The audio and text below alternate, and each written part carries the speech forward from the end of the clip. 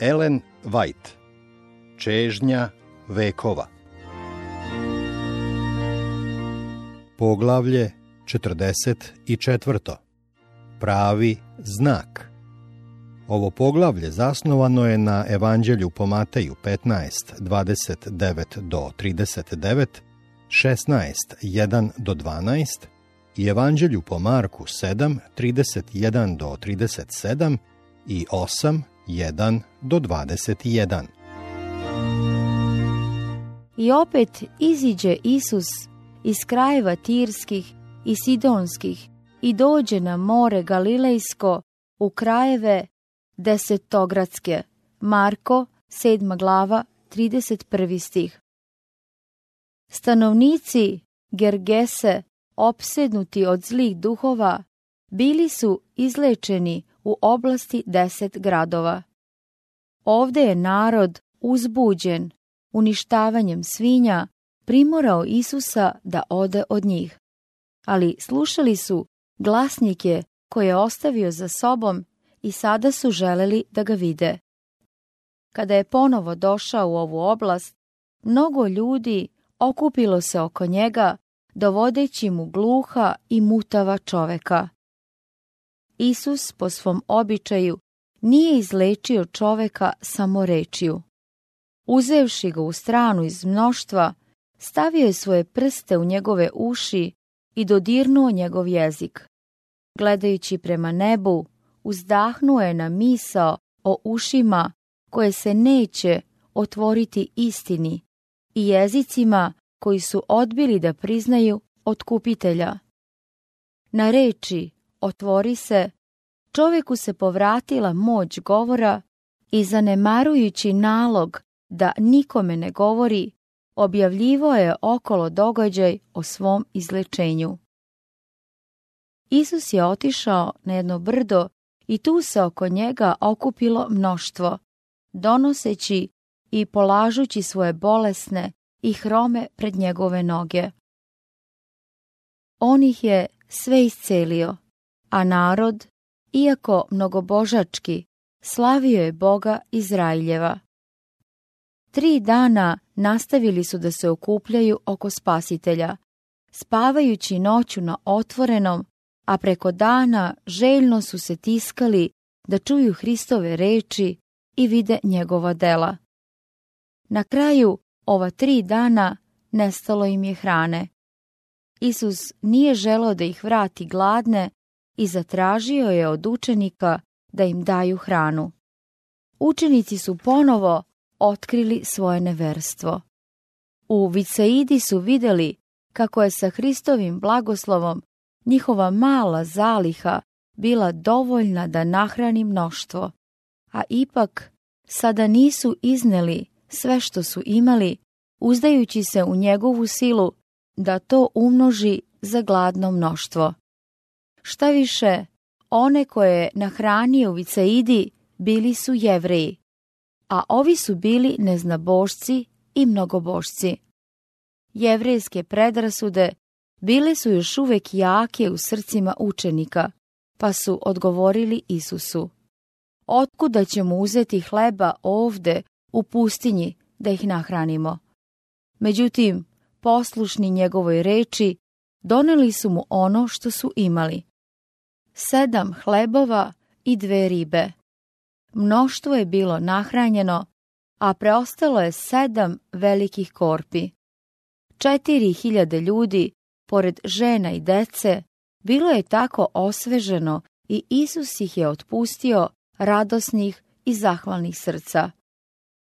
Tada je uzeo lađu i sa svojim učenicima otplovio jezerom do Magdale, na južnom delu Genisaretske ravnice. Na granici Tira i Sidona njegov duh se osvežio dubokim poverenjem Sirofeničanke. Neznabožački narod iz 10 gradova radosno ga je primio. Sada, kada se još jedanput iskrcao u Galileji, u kojoj se njegova sila najupečatljivije ispoljila, u kojoj je učinio najviše dela milosti i iznosio svoje učenje, bio je dočekan sa oholim neverstvom. Jednom poslanstvu fariseja pridružili su se predstavnici bogatih i dostojanstvenih sadukeja, jedne stranke sveštenika, sumnjalica i narodnih plemića. Ove dve sekte bile su u ljutom neprijateljstvu. Sadukeji su se dodvoravali vladajućoj sili da bi sačuvali svoj položaj i ugled. Fariseji, sa druge strane, podsticali su narodnu mržnju prema Rimljanima, čeznući za danom kada će zbaciti jaram osvajača. Međutim, Fariseji i Sadukeji sada su se ujedinili protiv Hrista. Sličan teži sličnome, pa se zlo, gde god se ono pojavi, udružuje sa zlom da uništi dobro. Sada su Fariseji i Sadukeji došli Hristu tražeći znak sa neba. Kada je Izrael u vreme Isusa Navina izašao u boj sa Hananejima kod Vet Orona, sunce je stalo na zapovest vođe sve dok nije izvojevana pobeda. Mnoga slična čuda pokazala su se u njihovoj istoriji. Takav sličan znak tražen je od Isusa. Međutim, ono što je bilo potrebno Jevrejima nisu bili ovakvi znaci. Samo spoljašnji dokaz ne bi im mogao koristiti. Ono što je njima bilo potrebno nije bilo umno prosvjetljenje, već duhovna osnova. Licemeri, rekao je Isus, lice nebesko umete poznavati. Proučavanjem neba mogli su unapred da odrede vreme, a znake vremena ne možete poznati. Hristove reči, izgovorene u sili Svetoga Duha, koje su ih osvedočile o grehu, bile su znak koji je Bog dao za njihovo spasenje. Dati su i znaci neposredno sa neba da potvrde Hristovu misiju. Pesma anđela pastirima, zvezda koja je vodila mudrace, golub i glas sa neba prilikom njegovog krštenja, bili su svedoci za njega. I uzdahnuši duhom svojim reče, zašto rod ovaj znak traži? I znak neće mu se dati, osim znaka Jone proroka.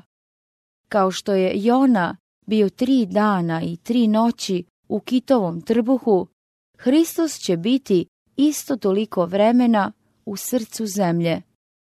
Kao što je Jonino propovedanje bilo znak Ninevljanima, tako je i Hristovo propovedanje bilo znak njegovom naraštaju. Međutim, kakva suprotnost u prihvatanju reči. Narod velikog neznabožačkog grada zadrhtao je kada je čuo Božju opomenu. Carevi i plemići su se ponizili, uzvišeni i niski zajedno su plakali pred nebeskim Bogom i njegova milost im je bila podarena.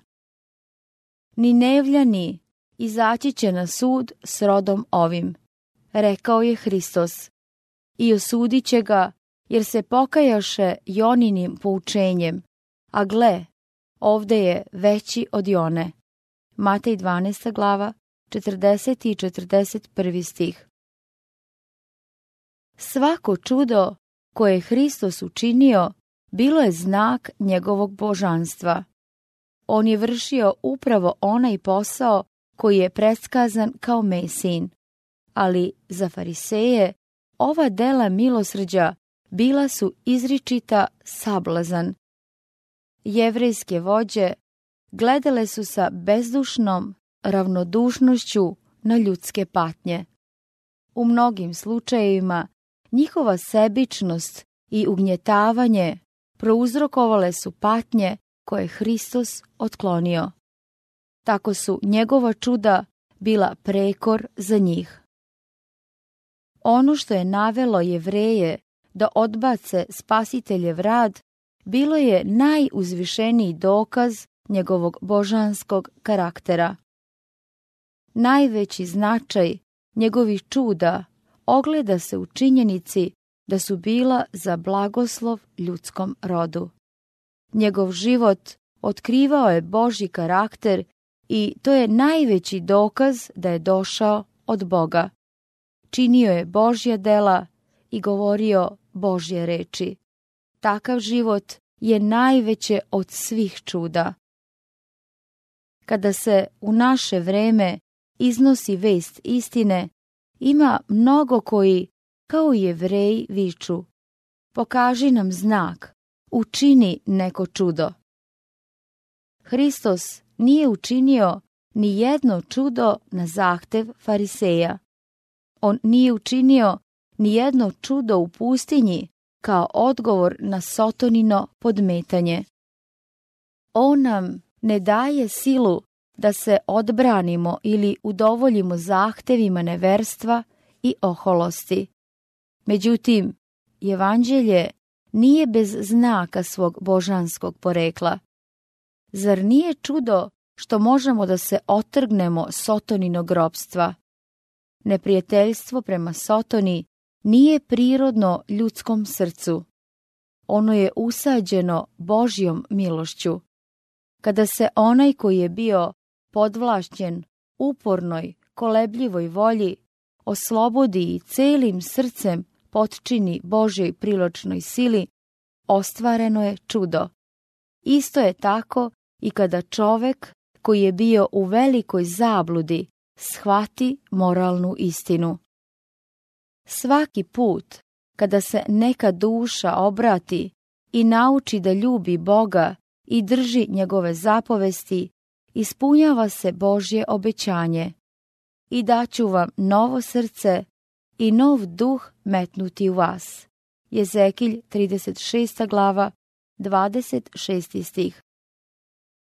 Promjena ljudskog srca, preobražaj ljudskog karaktera je čudo koje otkriva Spasitelja koji uvek živi i radi na spasavanju duša. Dosledan život u Hristu veliko je čudo. U propovedanju Božje reči, znak koji će se pokazati sada i uvek je prisustvo Svetoga Duha da pretvori reč u obnavljajuću silu za one koji je slušaju. To je Božji svedok pred svetom o božanskoj misiji njegovog Sina. Oni koji su želeli znak od Isusa, tako su neverstvom otvrnuli svoje srce da u njegovom karakteru nisu prepoznali Božje obličje. Nisu hteli da vide da je njegova misija bila ispunjenje pisma. U priči o bogatašu i Lazaru, Isus je rekao farisejima: ako ne slušaju Mojsija i proroka, da ko iz mrtvih ustane, neće verovati. Luka 16. glava, 31. stih. Nikakav znak koji bi mogao da se da na nebu ili na zemlji ne bi im bio od koristi. Isus je, uzdahnuvši duhom svojim i okrenuvši se od grupe sitničara, ponovo ušao u lađu sa svojim učenicima. U mučnoj tišini opet su prešli preko jezera. Nisu se vratili na mesto koje su napustili, već su se usmerili prema Vicaidi, u čijoj blizini je bilo nahranjeno 5.000 ljudi. Kada su stigli na drugu stranu, Isus je rekao: čuvajte se kvasca farisejskoga i sadukejskoga.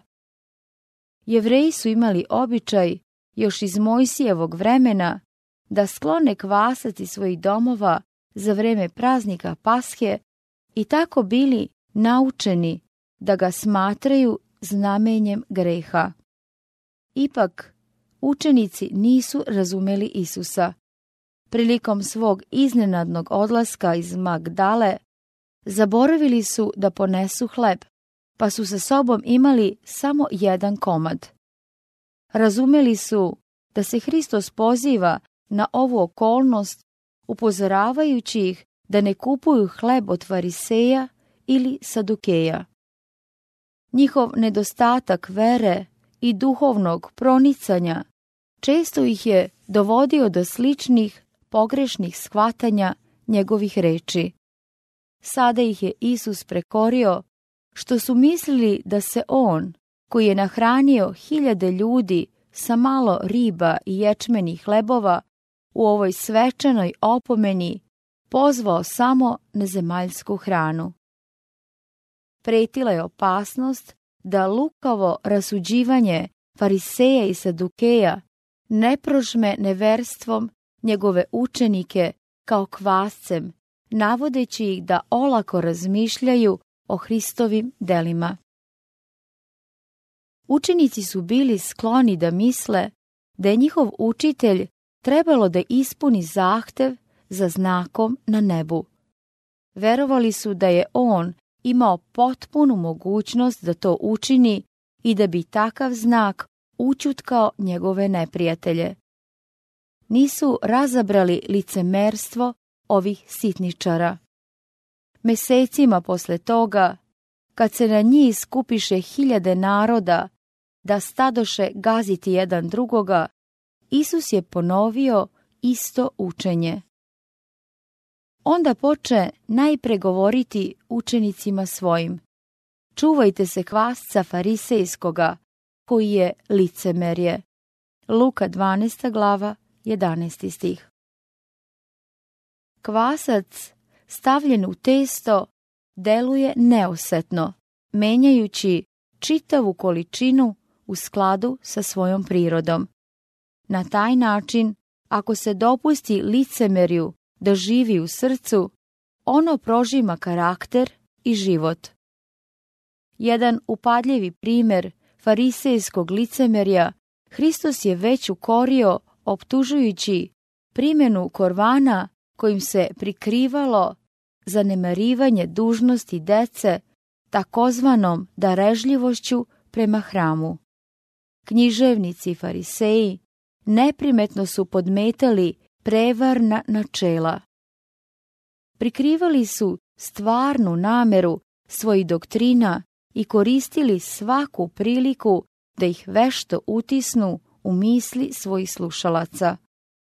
Ova lažna načela, kada se jednom prihvate, deluju kao kvasac u testu, prožimajući i menjajući karakter.